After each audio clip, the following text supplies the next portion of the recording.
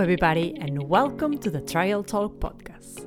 I am Berta Tarre Torres, a former researcher and one of the science communications officers at the MRC Clinical Trials Unit at UCL.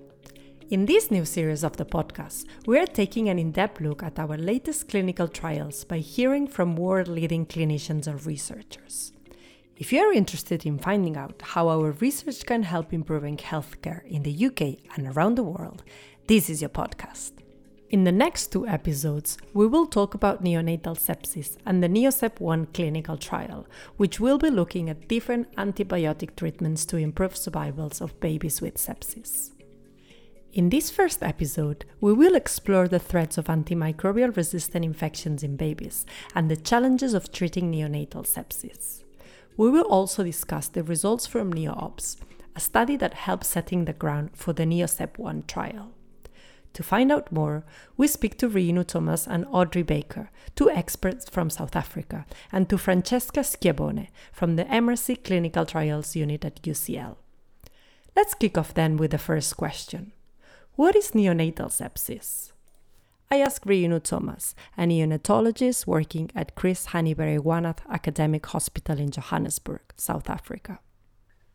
So it's basically neonatal sepsis is it's a systemic inflammatory response to an infection, usually caused by bacteria, a virus, or a fungus, and it results in clinical manifestation as a result of the systemic inflammatory response, and it's in the neonatal period, so it's in the first 28 days of life. Neonatal sepsis is one of the major causes of mortality in babies. Every year, up to 3 million newborns get serious infections that result in sepsis, and more than 550,000 babies die from sepsis every year. But why is neonatal sepsis causing so many deaths? Audrey Baker, a neonatologist working at Tigerett Hospital in Cape Town, explains the different aspects that play part in this problem. I think it's very difficult to define neonatal sepsis, and I like to think of it as the patient, the bug and the drug, because basically we are dealing with a population that is extremely vulnerable with a very immature immune system that stays in the hospital for a very long time. So they're very susceptible, first of all, to developing an infection. And then, looking at the bug, it's often gram-negative organisms. Let's pause here for a moment to set some context about the bug. We know that sepsis can be caused by different types of bugs, but it's mostly caused by bacteria. Depending on the characteristics of their cell wall, bacteria are classified as either gram-positive or gram-negative. Gram-negative bacteria tend to be more resistant to antibiotics than gram-positive bacteria, and that's because they have an additional outer layer which protects them from the environment. And that extra layer makes them harder to kill. Gram-negative bacteria are an important cause of neonatal sepsis in low and middle-income countries, and they are associated with high rates of antibiotic-resistant infections. In some alarming cases, these infections are resistant to multiple antibiotics. Let's go back to Audrey and the characteristics of the bug causing sepsis in neonates. The bug, it's often gram-negative organisms, especially in low and middle income settings, with increasing antimicrobial resistance, and then leading us into this problem of not having a drug that can adequately treat our babies, and the fear of that, and using more broad spectrum, more powerful drugs to try and reduce mortality. But at the same time, we need to have this balance of not overusing what we have available, because then we'll run out of all choices. And then just looking at the drugs and the treatment, we have very few antimicrobials available. Very few of the antibiotics have actually been tested in neonates, and we are lacking dosing as well for many of these drugs. When talking about the bug, Audrey highlights the issue of antimicrobial resistant infections. This is a big problem, as it means that the bug or the bacteria causing these infections are changing over time, developing the ability to resist the antibiotics that were designed to kill them. As Audrey said, the overuse of available antibiotics to treat neonatal sepsis is speeding up the process of these antibiotics becoming less effective. To provide some guidance on the appropriate use of antibiotics for common infections, the World Health Organization published the AWARE book in 2017. Renu talked us through the classification of antibiotics described in this book. So the WHO has basically classified antibiotics according to 3 groups. So we've got the active, we've got watch, and we've got reserve. So that's all the antibiotics that fall under the active group, they are supposed to cover for the commonly seen neonatal pathogens, and they have less risk of developing antimicrobial resistance. And then you have the watch, which targets slightly higher priority pathogens, but the risk of developing antimicrobial resistance in that group is higher. And then you have the reserve group of antibiotics, which is your last resort antibiotics. You should only be using them if you have no other option. And it's for your very high priority pathogens that are very drug resistant. Going back to neonatal sepsis, the World Health Organization recommends the use of the standard antibiotics, ampicillin and gentamicin, which sit under the access category of antibiotics in the AWARE book. However, these guidelines have remained unchanged over the past 20 years, and many of the organisms that cause neonatal sepsis are now resistant to ampicillin and gentamicin. But they are also resistant to other antibiotics, in particular in low and middle income countries. And this results in very few antibiotics available for babies with sepsis. So how can we solve this problem? How do we improve treatment for neonatal sepsis? We hear from Audrey again. So I think there's a 2-pronged approach which we need to take. And the one is the better use of all the antibiotics. How can we repurpose them? How can we study them to try and see how most efficient we can use them? And then at the same time, how can we try and access the new drugs that are in the pipeline for antibiotics for neonates, and how can we make sure that studies happen for these very small babies also with these new drugs, so that our population do not remain behind and will also have access in future to the more powerful drugs, which we obviously need if we look at the high mortality that's associated with neonatal sepsis.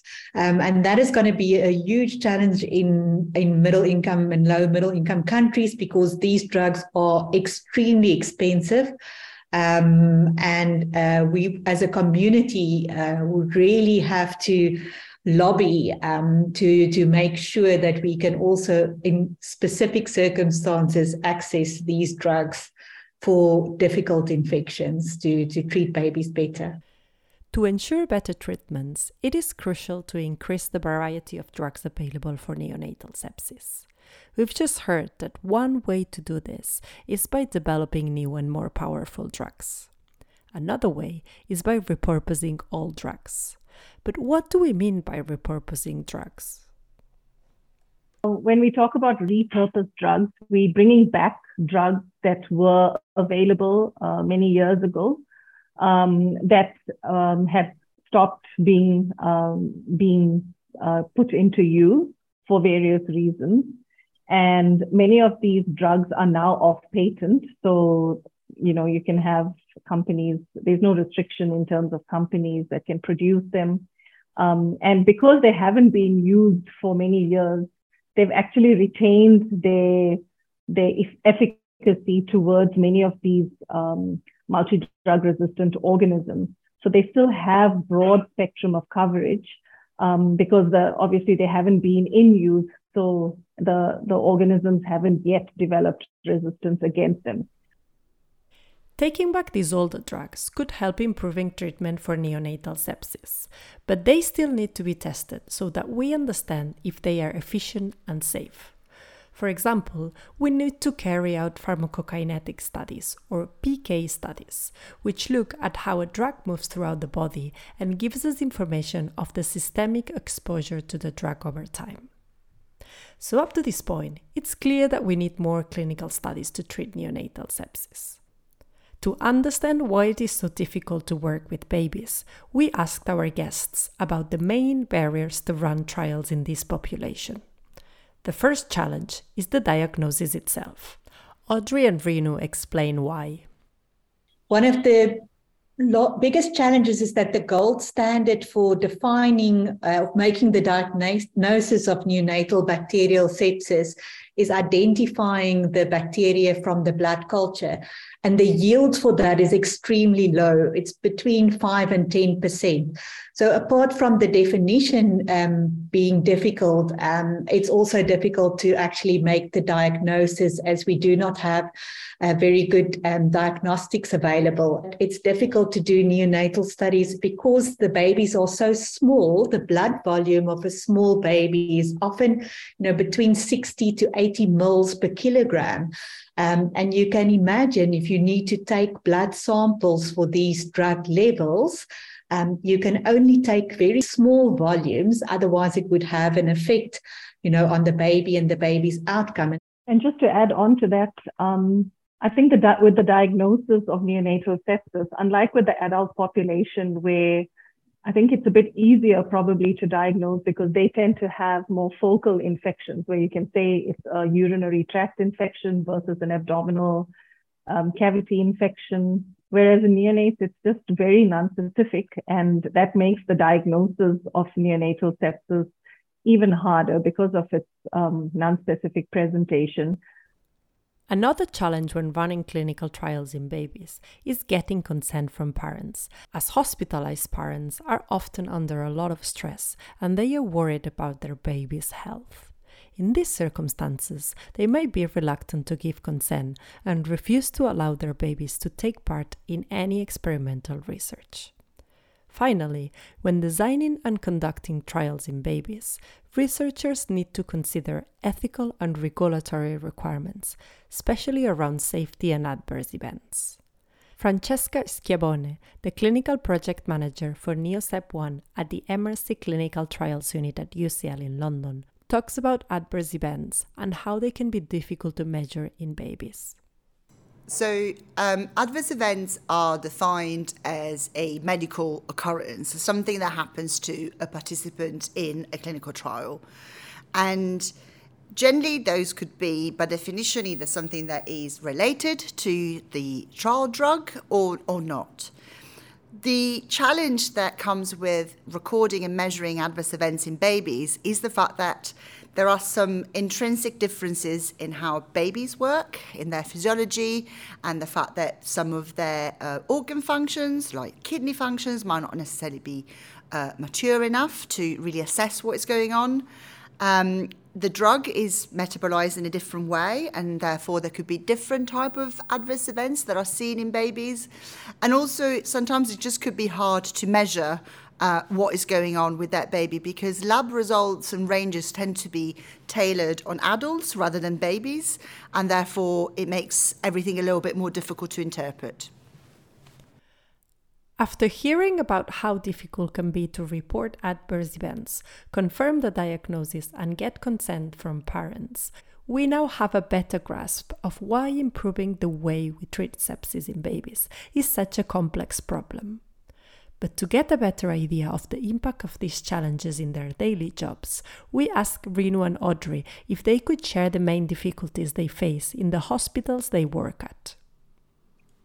I think for me, so the hospital I work at is one of 2 tertiary care public sector hospital. It's the second largest neonatal unit in South Africa, and Renu works at the largest one.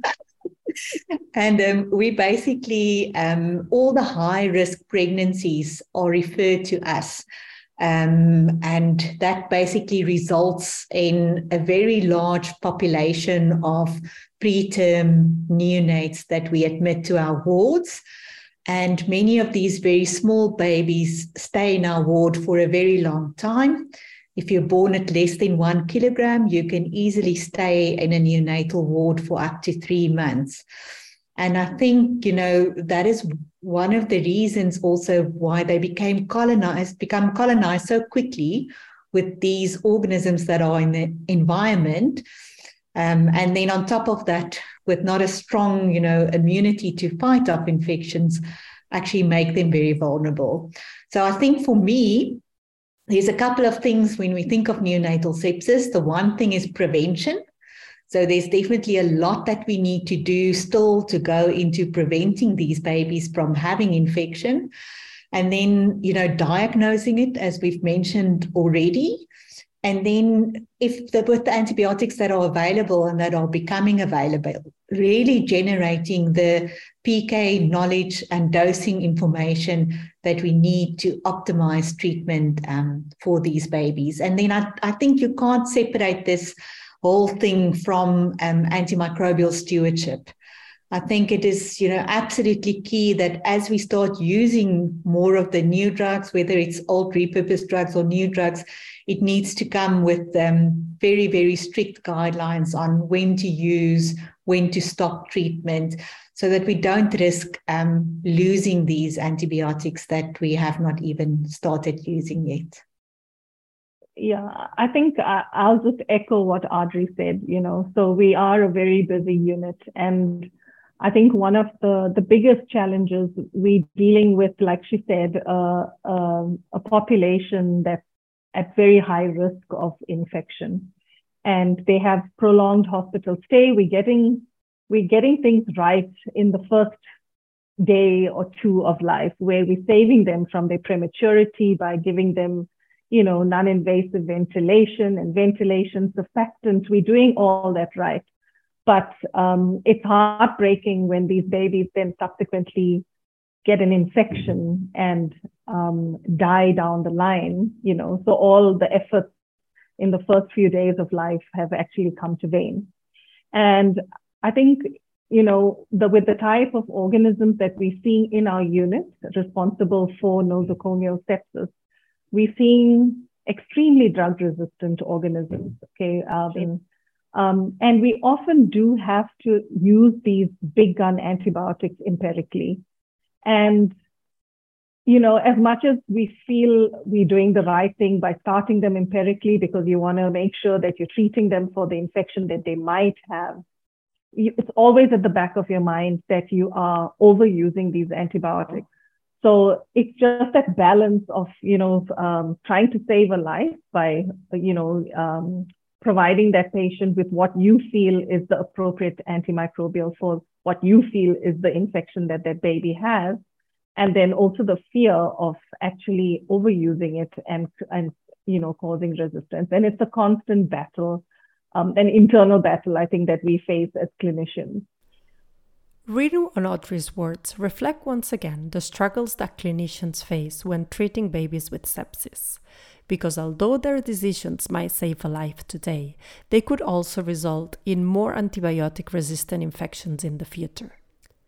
The good news, though, is that there are exciting ongoing studies that are looking at how to best treat sepsis in babies in different circumstances. One example is the NeoOBS study, which took place from 2018 to 2020. NeoOBS was the first prospective study trying to describe neonatal sepsis. It looked at more than 3,000 babies in 19 hospitals from high, middle, and low-income countries across 4 continents. Audrey talks about the NeoOBS study in more detail. The purpose of the trial was just observational, so each site recruited around 200 babies, and it was to see how did these babies clinically present with neonatal sepsis. They also made sure that there was good microbiology support so that we could try and culture the organisms where possible. And then also what antibiotic treatment was used for babies in different settings, because I think that's one of the big challenges with neonatal sepsis is that there are different organisms in different settings that cause the problem, and what works for one setting will not necessarily work for another. So the purpose of the NeoOBS study was to get a global representative idea of mainly low and middle income countries, also some high income countries, but to see how do babies present with neonatal sepsis. NeoOBS assessed how antibiotics are being used in these hospitals to treat neonatal sepsis and to what extent antibiotic-resistant infections makes these treatments effective. But what did the study find? Renu walk us through the main results. One of the many key findings was, first of all, the type of pathogens that are causing neonatal sepsis. I think the NeoOBS study showed us that actually the pathogens causing both early and late onset sepsis were actually quite similar. And then the patterns of antibiotic use, it varied across all the different sites. Different units were using different antibiotic combinations and regimens, and obviously guided by their local epidemiology.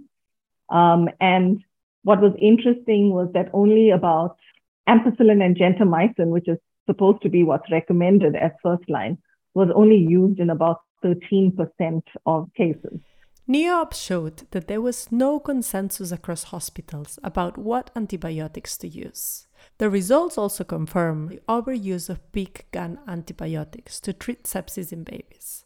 These antibiotics, if you remember, are those sitting in the reserve group in the AWARE book, the ones that should only be used as a last resort for very hard to treat infections. From the findings of the NeoOBS, it's clear that we are using the big gun antibiotics for the empiric treatment of neonatal sepsis. And if we continue to do so, we're going to drive further resistance, and we're going to reach a point where we're not going to be able to treat infections in neonates anymore. The NeoOBS study also led to the development of two scores, the NeoSEP1 severity score and the NeoSEP1 recovery score. Francesca explains the rationale behind these two scores. So the NeoSEP severity score, it's a score that takes into account some clinical parameters in a baby who's just been diagnosed with a suspected sepsis. Includes some clinical parameters like the body temperature or other sort of clinical assessment that is done on the baby. And it's supposed to be helping us identifying those babies who have more severe sepsis and therefore they have an increased risk of mortality. The NeoSEP recovery score, on the other hand, is supposed to be a tool to help clinicians deciding when to change antibiotics. So, for instance, a baby might be put on a certain antibiotic regimen to begin with, but they might not be getting better or they might be getting worse. And in that case, the recovery score gives the clinician an indication on when to switch, perhaps, antibiotics with a different course that might be helping overcoming the episode of sepsis. All the results from the NeoOBS study are being used to inform the design of NeoSEP1, an upcoming trial in neonatal sepsis that will look at the safety and effectiveness of several antibiotic combinations in different settings. We will talk about the NeoSEP1 trial in detail in the next episode. But that's a wrap for today. Thank you very much, Renu, Audrey, and Francesca, for joining us and for sharing your experiences. It's been a delight to have you in the podcast. And if you want to find out more about NeoOBS, check our MRC-CTU website or the Global Antibiotic Research and Development Partnership, GARDPR website. Also, follow us on Twitter at MRC-CTU to stay up to date with our latest research. Thanks for listening and see you in the next episode of the Trial Talk.